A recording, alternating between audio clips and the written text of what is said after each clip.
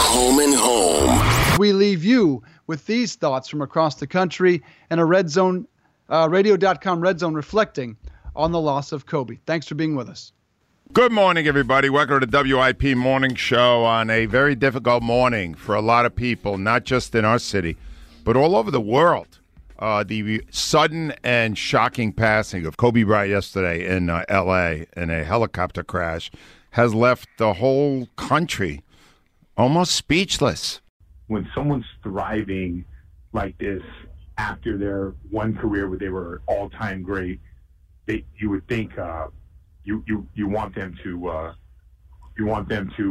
continue to live forever and continue to do what they were meant to do, and it's just a sad day. Never think that Superman will die, and that's what Kobe Bryant was for a generation. These are the pillars of sports who you look up to, who you think are immortal and invincible. He had this drive to not only win, but he wanted to make sure he destroyed you. It was a lot like Michael Jordan when he played the game.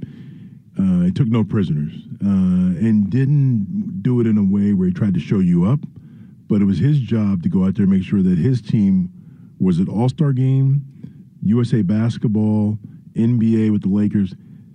His job was to make sure they won, no matter what it took. Talent's a gift from God, but character is a choice. So it's a lot of guys with talent, but if you really want to be special, it's not going to happen by accident.